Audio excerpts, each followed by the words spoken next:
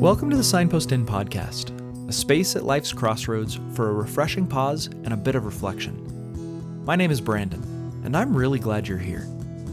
I invite you to join me and my friends, Matt and Peter, for a friendly back porch conversation about prayer, Christian spirituality, faithful theology, and much more. So pull up a chair, grab a drink, and get comfortable as we start today's show. And when we're done, don't forget to visit us at signpostinn.org to find out more about all that our ministry offers.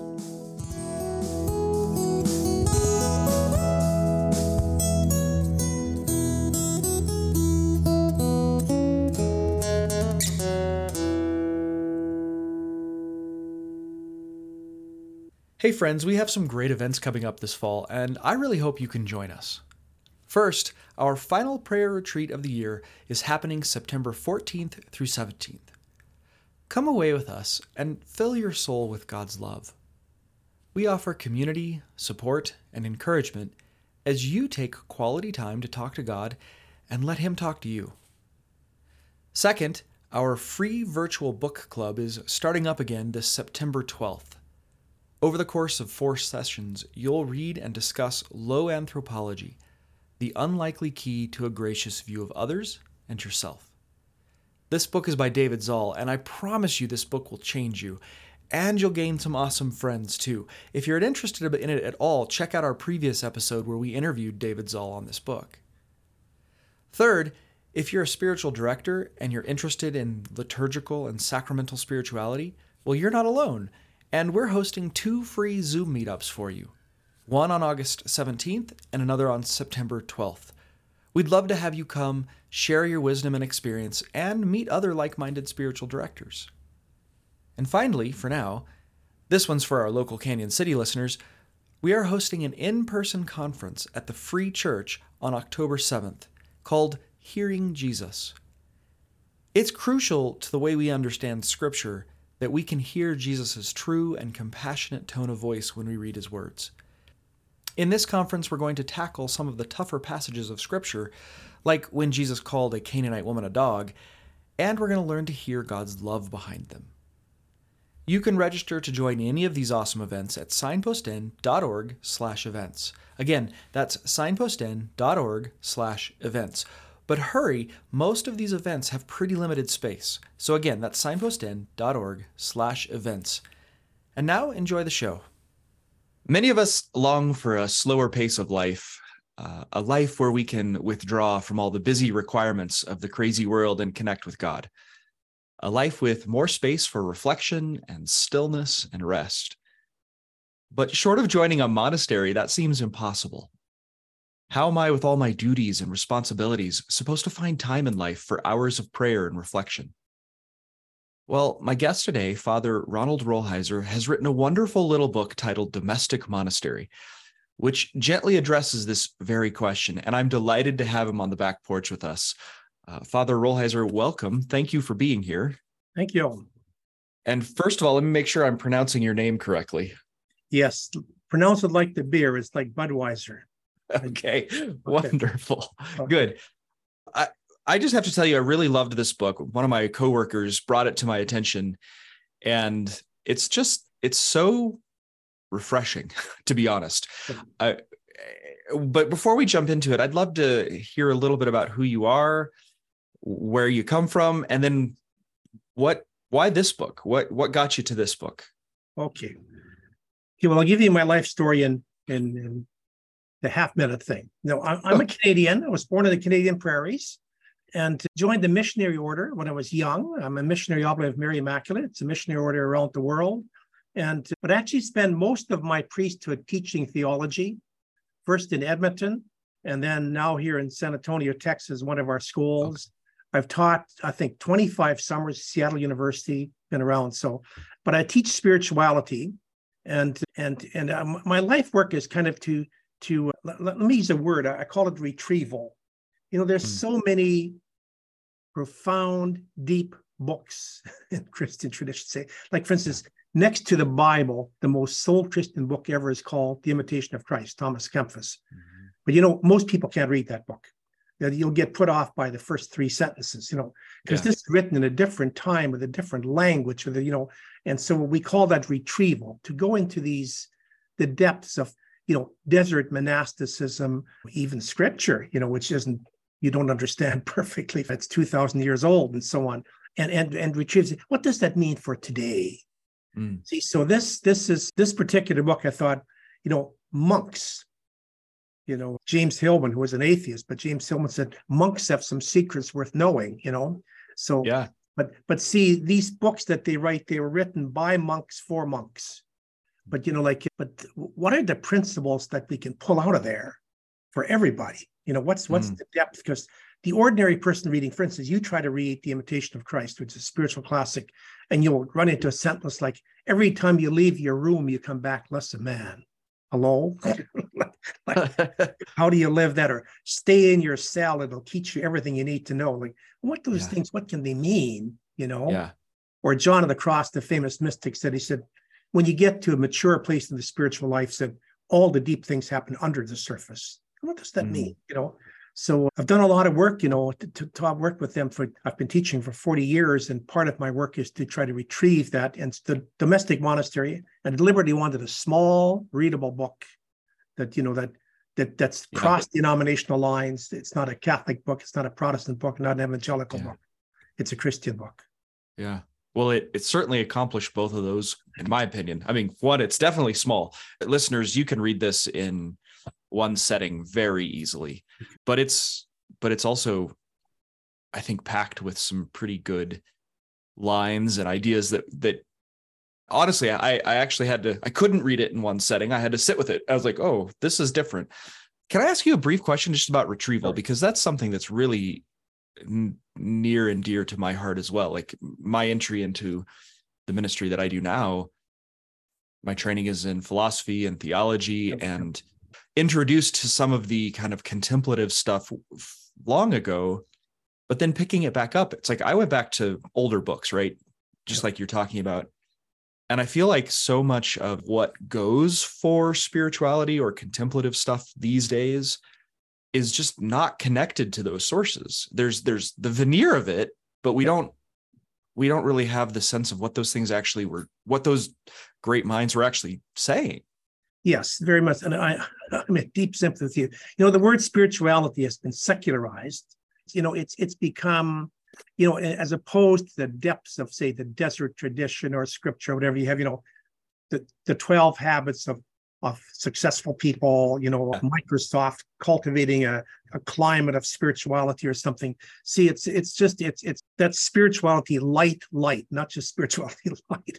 Basically, it's a secularized, think optimistic and work hard and all things are possible for you. So that's not what this is about. In the scriptures, starting with scripture, but with the great minds and thinkers in the history of Christianity, there's a lot of depth. But it's old and in a different language, how do you mine that literally to retrieve that? But I sympathize with you. So much of what's called spirituality today is simply, the power of positive thinking. Right. Well, and it seems to me that when we do read these older things, frankly, when we read anything, but there seems to be a tendency to be reading for information that I already want, that basically I'm looking for stuff that already backs up what I already think, rather than to read to be transformed by it or to be challenged by it. And like, that's just such a fundamental difference. And, one of the books that really struck me was I can never remember who wrote it, but it's Abandonment to Divine Providence. Yeah. And Pierre de Caussade. There it is. Yeah. And it's like, to me, every chapter in that book is a repeat. It's like the same thing over and over and over again, which sounds like a bad thing sometimes, but it's not. It's like, because every time you read it, the next chapter, it's saying exactly what he said the last chapter, but it in a new way that makes you pause, if you're willing to pause with it, if you're willing to listen. Brendan, it's hitting a different part of your soul. It's the same thing, but your soul is it's speaking to a little different part of your soul each time, Yeah. That's a classic book. That's another classic, that's helped a lot of people. Yeah.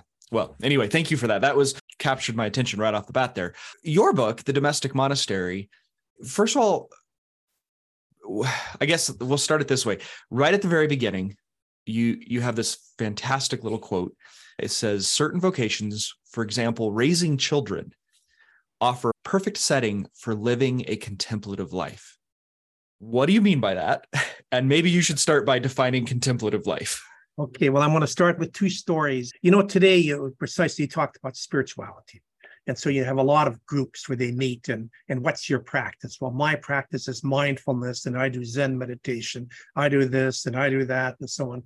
So I did a group once, and somebody asked this woman, what's your practice? Says, my spiritual practice is raising my kids. It's a good line. It's a good line. Tied it to another story, one of the great spiritual writers, the end of, in the 90s, 80s and 90s, he was a desert monk called Carlo Coretto. And he lived in the Sahara Desert for about 24 years and translated the scriptures into the Bedouin language. And he wrote these marvelous books. But he said, he wasn't Italian. He said, I spent 24 years living in a hut as a monk in the Sahara Desert. He said, I went home to visit my mother. He said, my mother raised 11 kids and sometimes had days where she didn't have time to go to the bathroom, not alone to have a structured prayer life. Said, and I found out my mother was more contemplative than I was. He said, not that there's something wrong with being a monk, but there's something to be very right in daily life. See, a contemplative life. So I'll answer your first question last. What is contemplation? Contemplation isn't as Merton said, some artificial high in a chapel, but contemplation is being just true to who you are inside of your life, and see the monks have a language for that needs to be retrieved. It makes sense inside of a monastery. It doesn't make sense outside of a monastery. So, but I love what this woman said. My contemplative practice is raising my kids, quite simply put, if you're a mother or a father and you have young kids, well, for the next 20 years, you may not think about yourself, like everything. They're taking your time, your energy, and everything else. Well, after the 25 years, you've been conscriptively brought to unselfishness in your life. Like, no, it's hard to be an honest parent and be selfish. You simply have to live for others. Well, isn't that a contemplative practice? For instance, I'm a celibate, a priest. You know what the greatest danger in celibacy is not having kids. If you're not careful, you can become really selfish. Live for yourself. Whereas if you're a father of a family, Yeah, I have 5 kids. then you don't have any luxury. You don't have the luxury of ever being selfish for the next 20 years, because see, the kids, they call you, they take your time. See, so for instance, I'm a celibate, so I better have a prayer practice that does that to me. You're a father of a family. Those kids, they are your practice. I mean, you still have to pray and go to church and so on, but they're calling you out of selfishness. There's a great scripture text, Brendan, that in John chapter 21, when Jesus calls Peter, said, do you love me? He said, feed my lambs, feed my sheep. Then the last time he said, because you said this, he said, up to now, he said, you've girded your belt and you walk where you wanted to walk. But now others will put a belt around you, take you where you'd rather not go. That's what your kids are doing to you. They put a belt on you, and for the next 25 years, whether you want to or not, you have to live for others.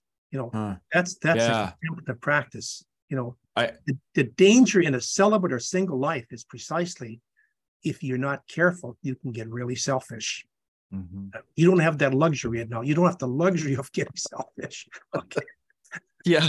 I never have connected that passage, the belt around you and you'll lead you where you don't want to go, with being in a real sense of blessing. Doesn't feel like a blessing all the time, of course, but for Peter it meant to martyrdom, but for you it's a mini martyrdom every day. But I love that text. They put a belt, and that's what a true commitment will do. It'll put a belt on you and take you where you'd rather not go. And see, so that, for instance, raising kids, that's the image of the domestic monastery. I know some Christian mothers, they talk about their monastery and the little monks. In the monastery. Can you say more about the word commitment that you just used? That that's what making a commitment will do. And a thought is forming in my mind that I can't quite capture right now, but there's something, I don't know, there's something countercultural to me about that idea. And it's kind of throughout your book, right? That there's this vow even, right? There's so many parallels between the vow of marriage and the vow of going into a monastery, the commitment to a life, the commitment to a certain thing. I don't know. That's not really a question, but can you say more about that? Let me give you okay, you said you studied philosophy. This is the line in philosophy, and I'm not sure it came from Aristotle or Thomas Aquinas or whoever, but in fact, I used it preaching the church yesterday, where they said, every choice is a renunciation, and that's why our culture finds it so difficult to commit. It's not that we don't want something, we want everything else too. Henry Nouwen, the great spiritual writer, was so honest. And Henry said, he says, I want to be a great saint, but I don't want to miss out on any sensations that sinners experience. He said, I want to have a deep prayer life. He said, but I don't want to miss anything on television or anything. Kierkegaard, the great Lutheran theologian, said, I'd like his definition of being a saint. He said, to be a saint is to be able to will the one thing, which sounds simple. It's not that we don't will, we will everything else too. See, so our culture struggles with commitment. Young people, they struggle with marriage, they struggle with it, not because they don't want it. Keep your options open. Keep your options open. See, as soon as you marry one person, you can't marry somebody else. As soon as you have kids, you can't do these other things and so on. And so commitment puts that rope on you, and unconsciously people know that. But basically, I love that line. Every choice is a renunciation, except I'll say every choice is 100 renunciations. See, so commitment is to choose, and that's what Jesus meant when he said, you can't love mother, father, brother, sister more than me, and so on. He's not saying that he's in competition with what loves him. You got to be able to choose. You can't have it all, which we all want. Right. But notice, Brendan, in our culture, how difficult commitment is for people. Yeah. Oh, well, you're speaking my language when you talk Soren Kierkegaard. But I mean, it strikes me too that how backwards we are in our brokenness and our sinfulness, that it's to want it all is actually so parallel. It would be to get nothing. If I were to try to get it all, I would never get anything, because I would always be saying no to anything. I mean, I don't know if that logic makes sense, but that's really what happens. If I want everything, I get nothing. Yeah, that's the paradox. But by trying to, I've written on that, if you take, and they're good people, but take some of it who've destroyed themselves, say some of our rock stars, back to Janis Joplin, Michael Jackson, Amy Winehouse, these were good people who all died in their 20s, but basically they tried to drink in all of life. It's just, I'm going to have it all, and eventually killed them, literally, so that's what Kierkegaard meant. To be is to will the one thing. One thing, yep. And we all want to will it, but the trouble is we don't want to make, we want to will everything else as well. And that's destructive, it's like a kid who can't decide which toy to play with, so he doesn't play with any. Right. Yeah. Yeah. I suppose that brings up the question. Here's a person out there hearing this and saying, well, shoot, that's me. I'm terrified of making a commitment. What's your advice? How do you move from that paralysis to commitment? Well, that's I know that's a huge question. No. It's more complex, because remember just the interplay between willpower and grace. Yeah. First of all, I think there's a realization that maturity is going to happen when we make choices. I'm going to stay immature forever. And I know 30 and 40 and 50-year-olds who are still trying to make up their mind what they want to do in life. Yeah. Because there's so many options, and I'm 40 years old, I'm not sure where I want to go, and so on. Good person, but their life is paralyzed. But I think to realize that maturity comes and say, I have to choose, I can't marry everybody in the whole world. I'm going to marry this person, I can't do everything else. I'm going to have this job, and so on. And then you still need the willpower. I mean, willpower and grace. In fact, it's one of the tensions between Catholics and Protestant evangelicals. Right. Catholics emphasize more willpower, but it's both, Yeah. We have to do our part.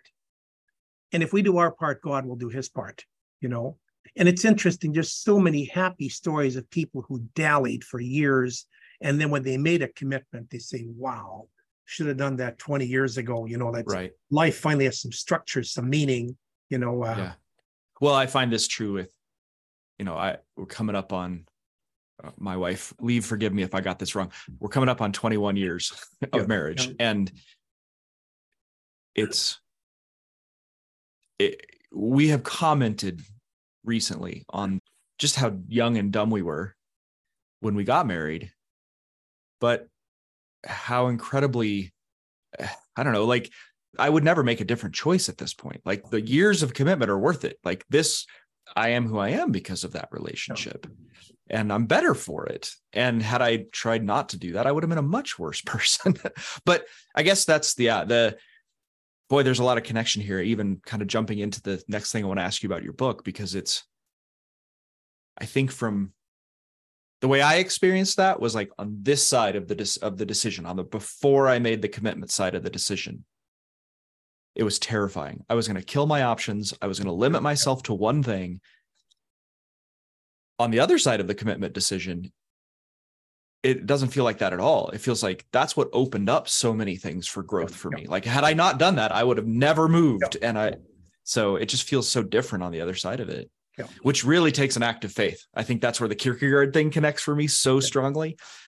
Brandon, I say the same thing, like when like I'm a religious and we have about 7 or 8 years to make up our mind whether we want to do this permanently. And they're in their 7 or 8 years, you're in your early 20s and should I do this, not do it, and a lot of people leave.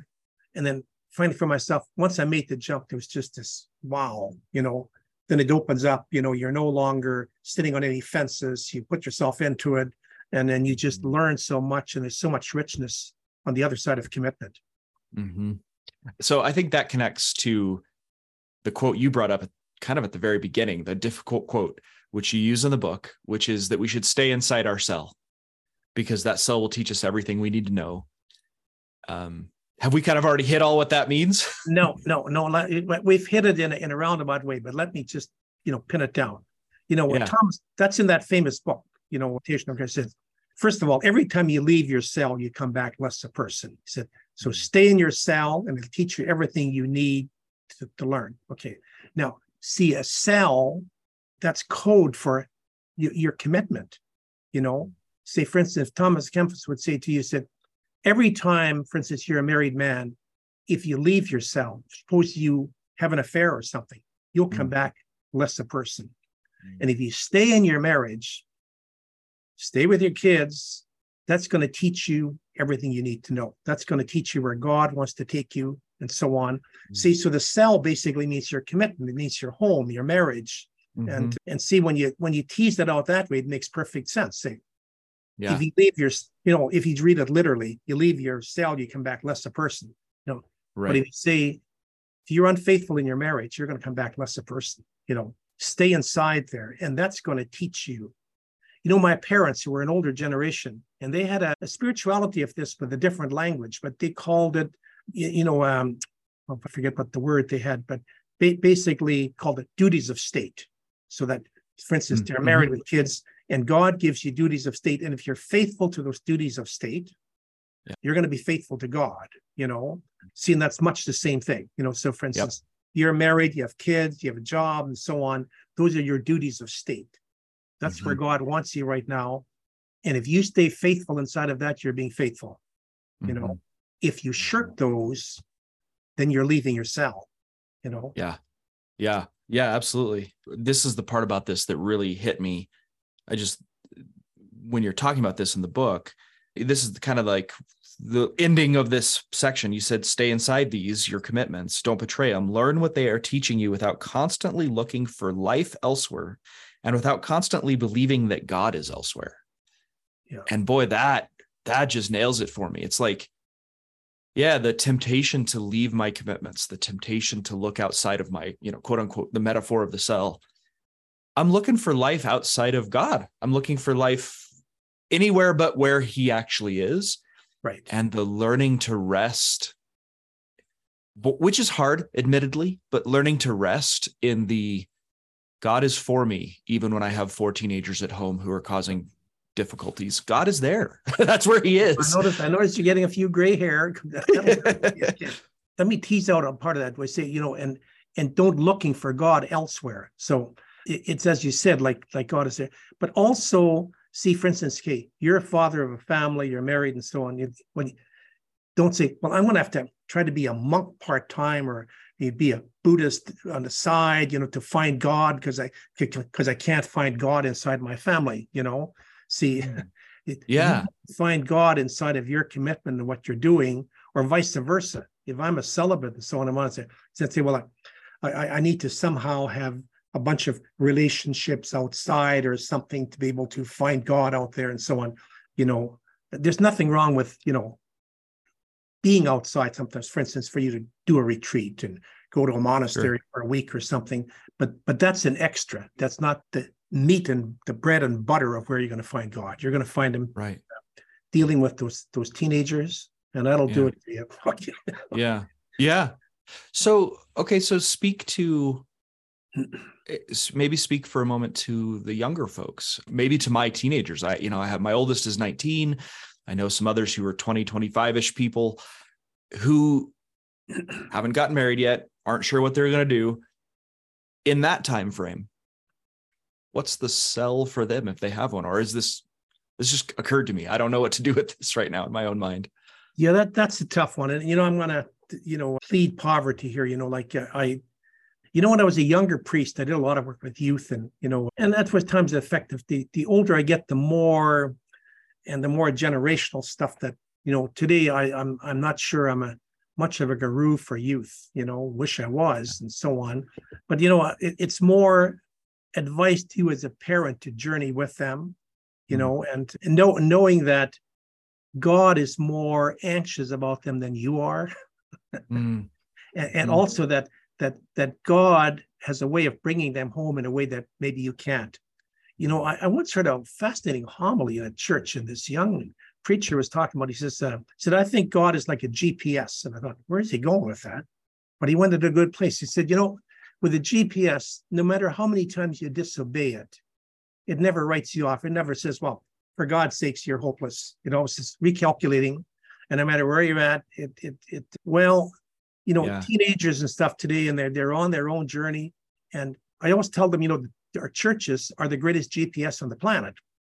But they don't want to follow a GPS. I said, you can save yourself a lot of dead ends, a lot of recalculating.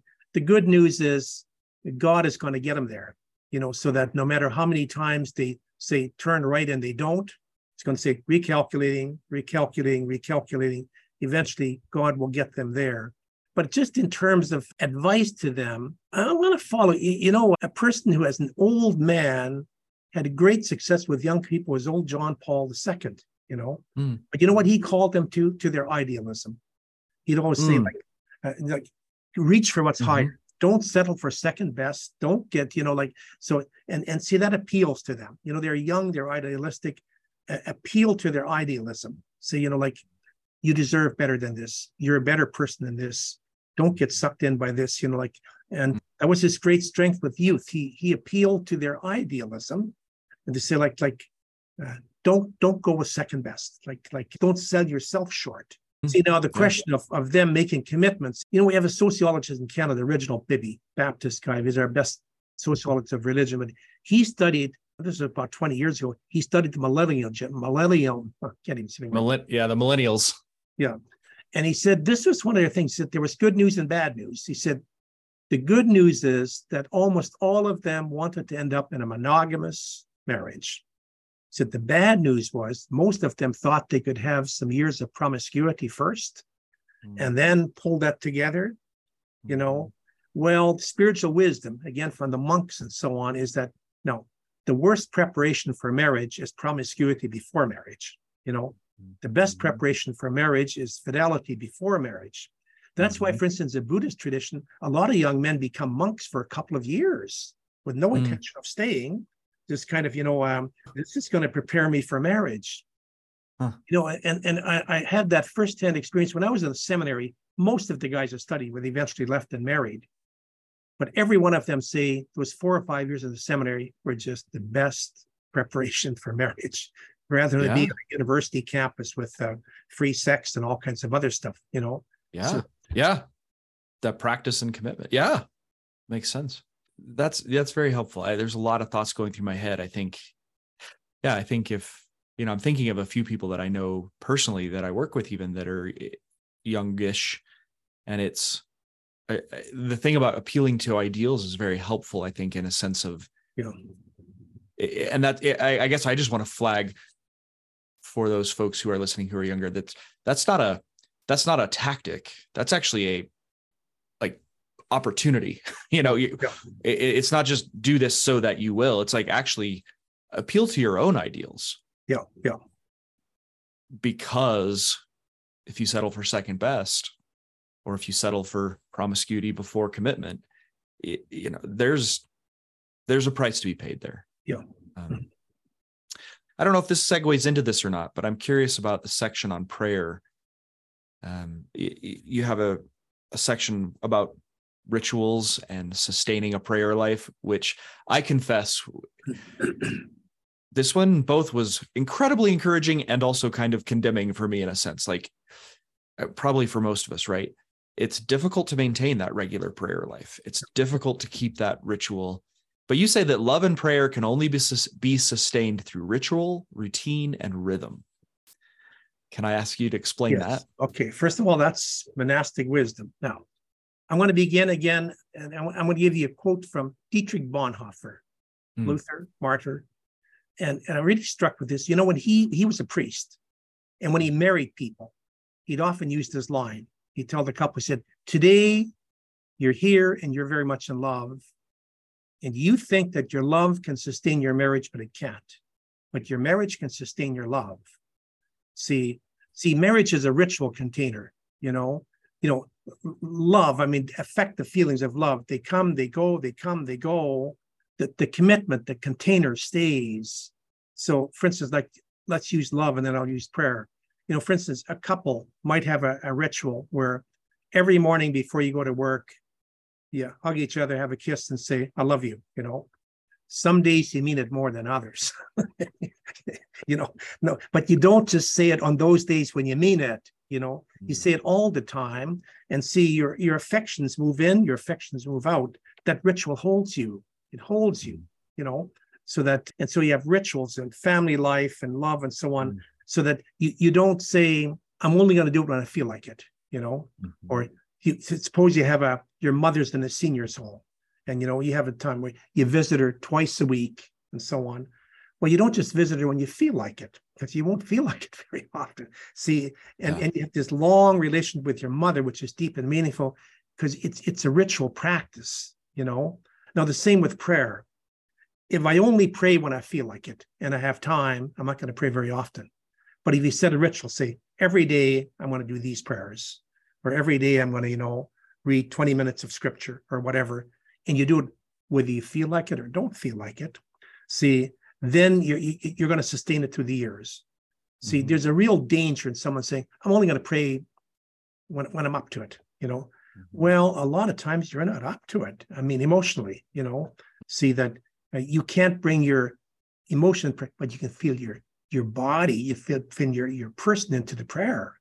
Sometimes the only way you can pray is with your body, just by being there, Go if Sunday services, well, if you're only going to go on days when you feel I'm there, you're not going to go very often. You go all the time. You go every Sunday. Yeah. And some Sundays you're more in it. Sometimes you're out of it. And it's not that the other Sundays it's rote. Like sometimes some of my liberal friends will say, well, then I'm just going through the motions. No, you're not going through the motions. So I'll use that analogy again with your mother. If you have a mother in a senior's home and you visit her twice a week, and you go someday when you're tired and say, are you just going through the motions? No. Yeah, right. I want to give you a great line. Do you know who Annie Lamott is? Yeah. I know she's Presbyterian or Episcopalian out of San Francisco. She's very colorful, but the odd time she really nails a line. And you can bleep this word out afterwards, but it's a good word. It makes. But she tells it in one of her books. She said she has had at that time her son was 13 years old.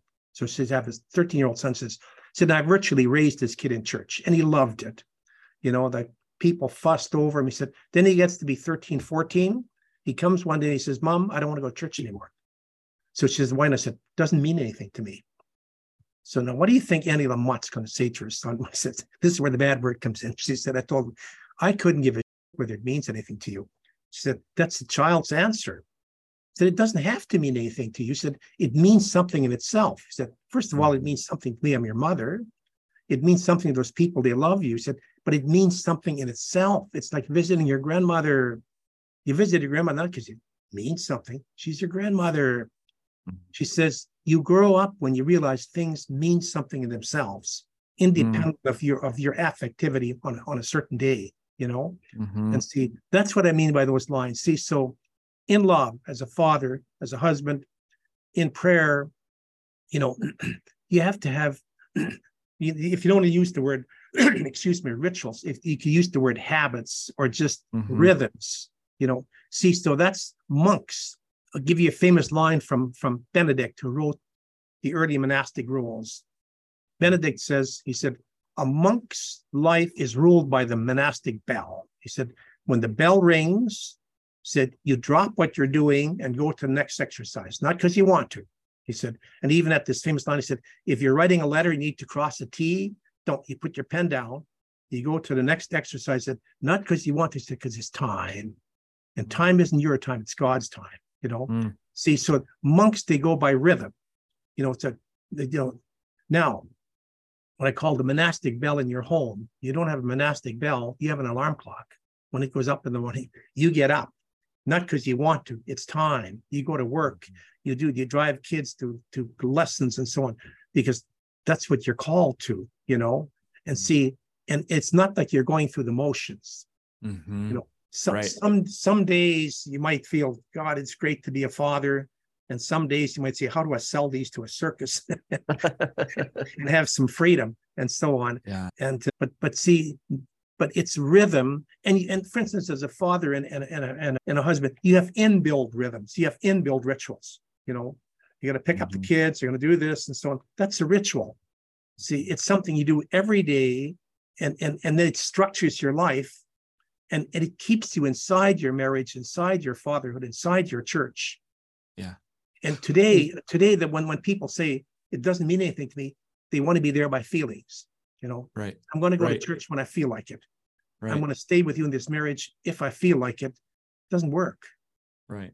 Well, and it strikes me as we're talking about this, like you can hear this one way, you can hear this like maybe this is just my background, but I can hear it almost like do more, work harder, get up every morning, do these rituals, it's almost like the problem I have with physical exercise, right? It's like, I can do it for 3 days, but boy, I'm going to really have to build it in somehow if I'm going to actually sustain that habit. Yeah. And it feels just like a drag, just like a requirement. But I think you flip it around and you realize it from what you're being invited into in this rituals, in this life, in the cell, in the prayer, whether I feel it or not is life. Yeah, right. And what I hear you saying is my feelings about that come and go. I may feel like this is life for me. I may not feel like it's life for me, but it is. And there will be times when I do feel it like it really is. From God's perspective, his emotions, quote unquote, are never not there. He's never sad to be there. He's not holding back gifts today because he's God and you're not. Right. I know, but I'm just saying that's exactly the point. It's like I come and my emotions, my enjoyment comes and goes. But as you said, the thing itself remains good in life. Yeah. Can I give you another one of my pet things that, I think today, too oftentimes we crucify ourselves and our society does with our notion of happiness. So if someone comes to you and say, Brendan, are you happy? Are you happy in your marriage? Or happy? Well, I always say that's a question to torture yourself with. Some days you're happy, some days you're not happy, and so on. But it's the wrong question. I always say, imagine when Jesus is dying on the cross, somebody come up and said, are you happy up there? He'd say, today, no. But see, if someone comes to you and said, Brendan, is there meaning in your life? So, yeah. See, meaning is abiding and happiness as an emotion flows in and out. So, so you can say, there's meaning in my marriage. There's meaning in my fatherhood. There's meaning in my work, and some days I feel a little happy. Other days I don't feel so happy, I have a bad hair day or whatever. But see, so I think we torture ourselves in our society with, you got to be happy. Are you fulfilled? And so on. It's the wrong question. See, then we're striving for something which is ephemeral. You can't, but meaning abides. You can say, yeah, my life is meaningful, Yeah. Yeah. And it answers, I think, one of the deepest longings, the actual longing. Just because I want to make sure your time, I want to respect your time. And I want to jump to this last question that's kind of at the end of your book, which is life's key question. And it's about preparing for death. And that's something that I don't think we talk about enough. We're so afraid to talk about death. So let me just ask you the question as the prompt that you start the chapter with, which is, what should I do to make myself ready for death? And you can go with that however you like. Okay. Well, I'm going to start with a quote from Henry Nouwen. Henry Nouwen, right in one of his books, he says, there comes a time in your life when the important question is no longer, what can I still do to make a contribution to, help others? The question becomes like, how can I live now so when I die, my death will be my last greatest gift to society and so on. Now, the thing is, you don't stop living, you don't stop doing what you're doing and so on, but you do it in such a way, and now I'm going to get to Jesus. In John's gospel, you have that long farewell discourse. The other gospels, the Last Supper is just one paragraph. In John's gospel, it's about half the gospel. Jesus is making this long farewell discourse. But in there, he keeps saying constantly over, I'm going to leave you peace. When I go, I'm leaving my peace behind, So for instance, okay, you're young enough, you don't have to think about when I'm going to die and so on.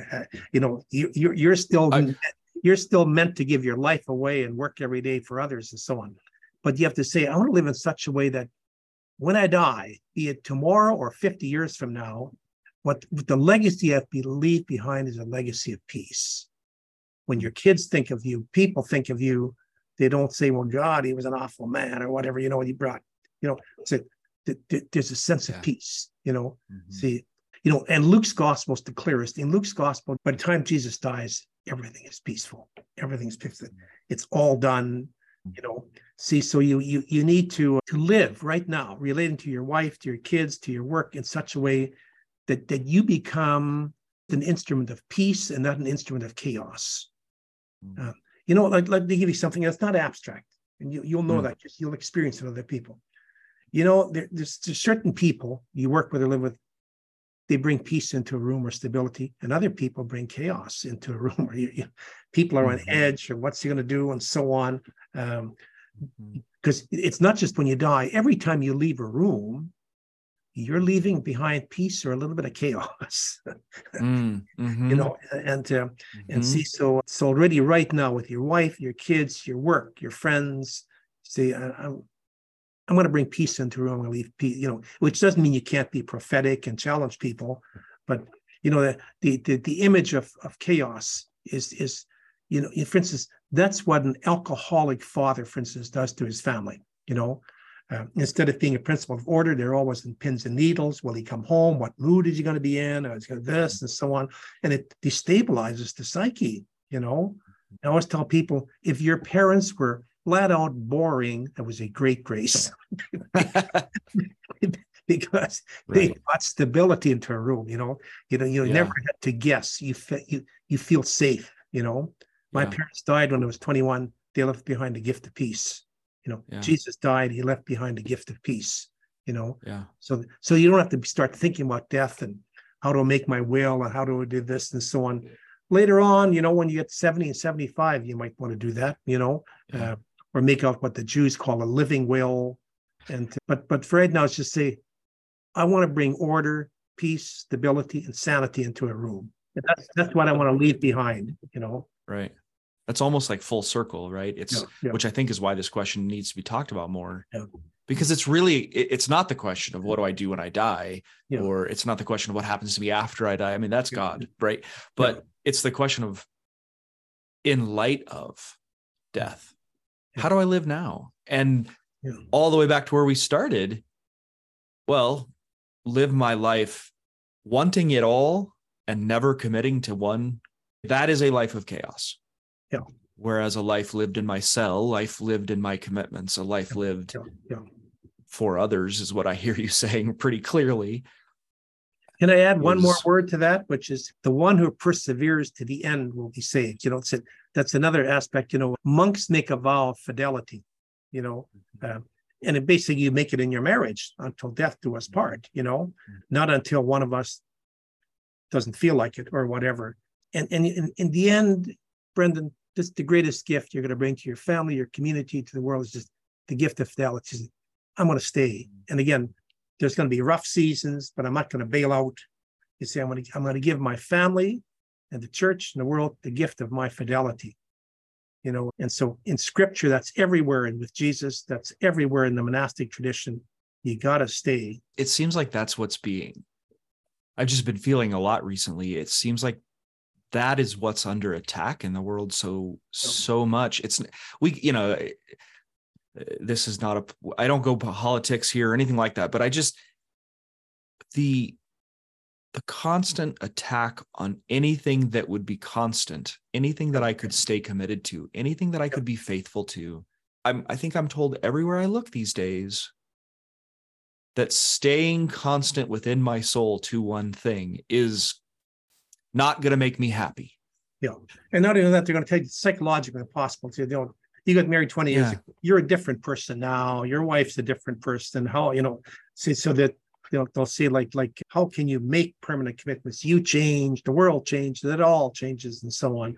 See, so that they also attack the psychological basis. See, the commitment is, that's why everybody's into temporary commitments. And no, I'm with you. And that's one of the deep, I don't know if you want to say sins or whatever, or dysfunctions on our planet, is that we are not, whatever our other strengths are, we're not a culture of fidelity. We're a culture of infidelity.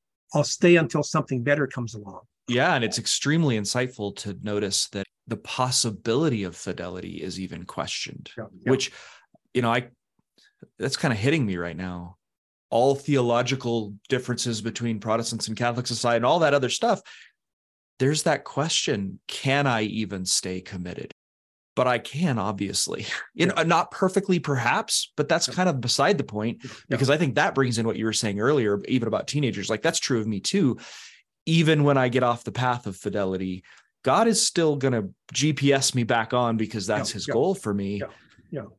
It just occurred to me that one of the greatest dangers I have faced in the life of fidelity, of commitment to anything, is that sense that it has to be all or nothing. I can never make a mistake. So it's like, so I think I hear even my younger selves doing that. It's like, well, if I made one mistake, then it's all over, which is sort of the easy way out.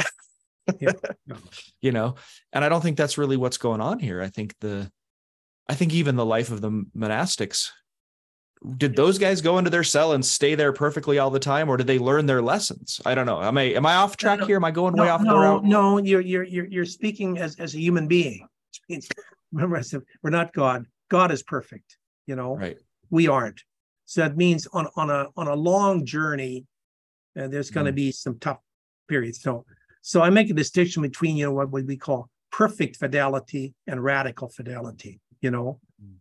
Nobody can be perfectly faithful in this life. Nobody, unless you have a very short life and a very short marriage, but you can be radically faithful, which means essentially you're always in it.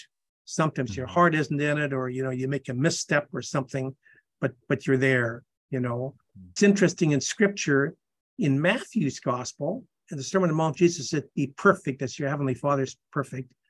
In Luke's gospel, he said, be compassionate. That's your heavenly Father's compassionate. Because in fact, in Hebrew, that's what, it was a Greek, but that's what it meant.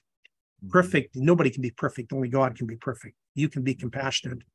But distinguish, Brendan, between perfect fidelity, which only God is capable of, and Jesus was, and radical fidelity, which means in your gut, and in your person, you're always there, you know? It's totally. It's the, yeah. I was just thinking that as you were saying that, it's like there's a kind of compassionate fidelity that returns to the cell, returns always, and will always return. Yeah. Father Rolheiser, thank you so much. This has been a delightful conversation. I appreciate you being willing to just jump in on this and talk about this. It's such a pleasure. I've enjoyed it. This is, it's interesting. Let me say this last thing. Notice when we talk spirituality, denominationalism doesn't even enter the picture. For instance, we have a PhD program here in spirituality. We have students for every denomination. And in 11 years, we've never had a single conversion. And yet everybody leaves more appreciative of their own tradition of every other tradition. Spirituality is the great bridge. Dogma and church stuff can sometimes put some, but notice in spirituality, there's no denominationalism. We're all trying to follow Jesus in our own way. Okay, well, thank you, and blessings on your work. Blessings on your work. Thank you very much. Listeners, thank you for being with us. If you have any questions, please shoot me an email at podcast@signpostin.org. And may the grace of Christ go with you wherever the road takes you.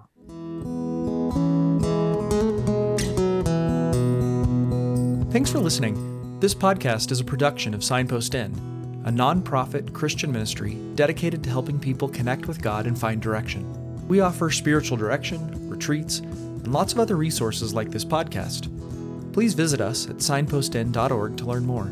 We especially want to thank our generous donors who support our work and keep this podcast going. If you've benefited from something you've heard on this show, please consider supporting us by making a tax-deductible gift at signpostin.org/donate. That's signpostin.org/donate. And thank you.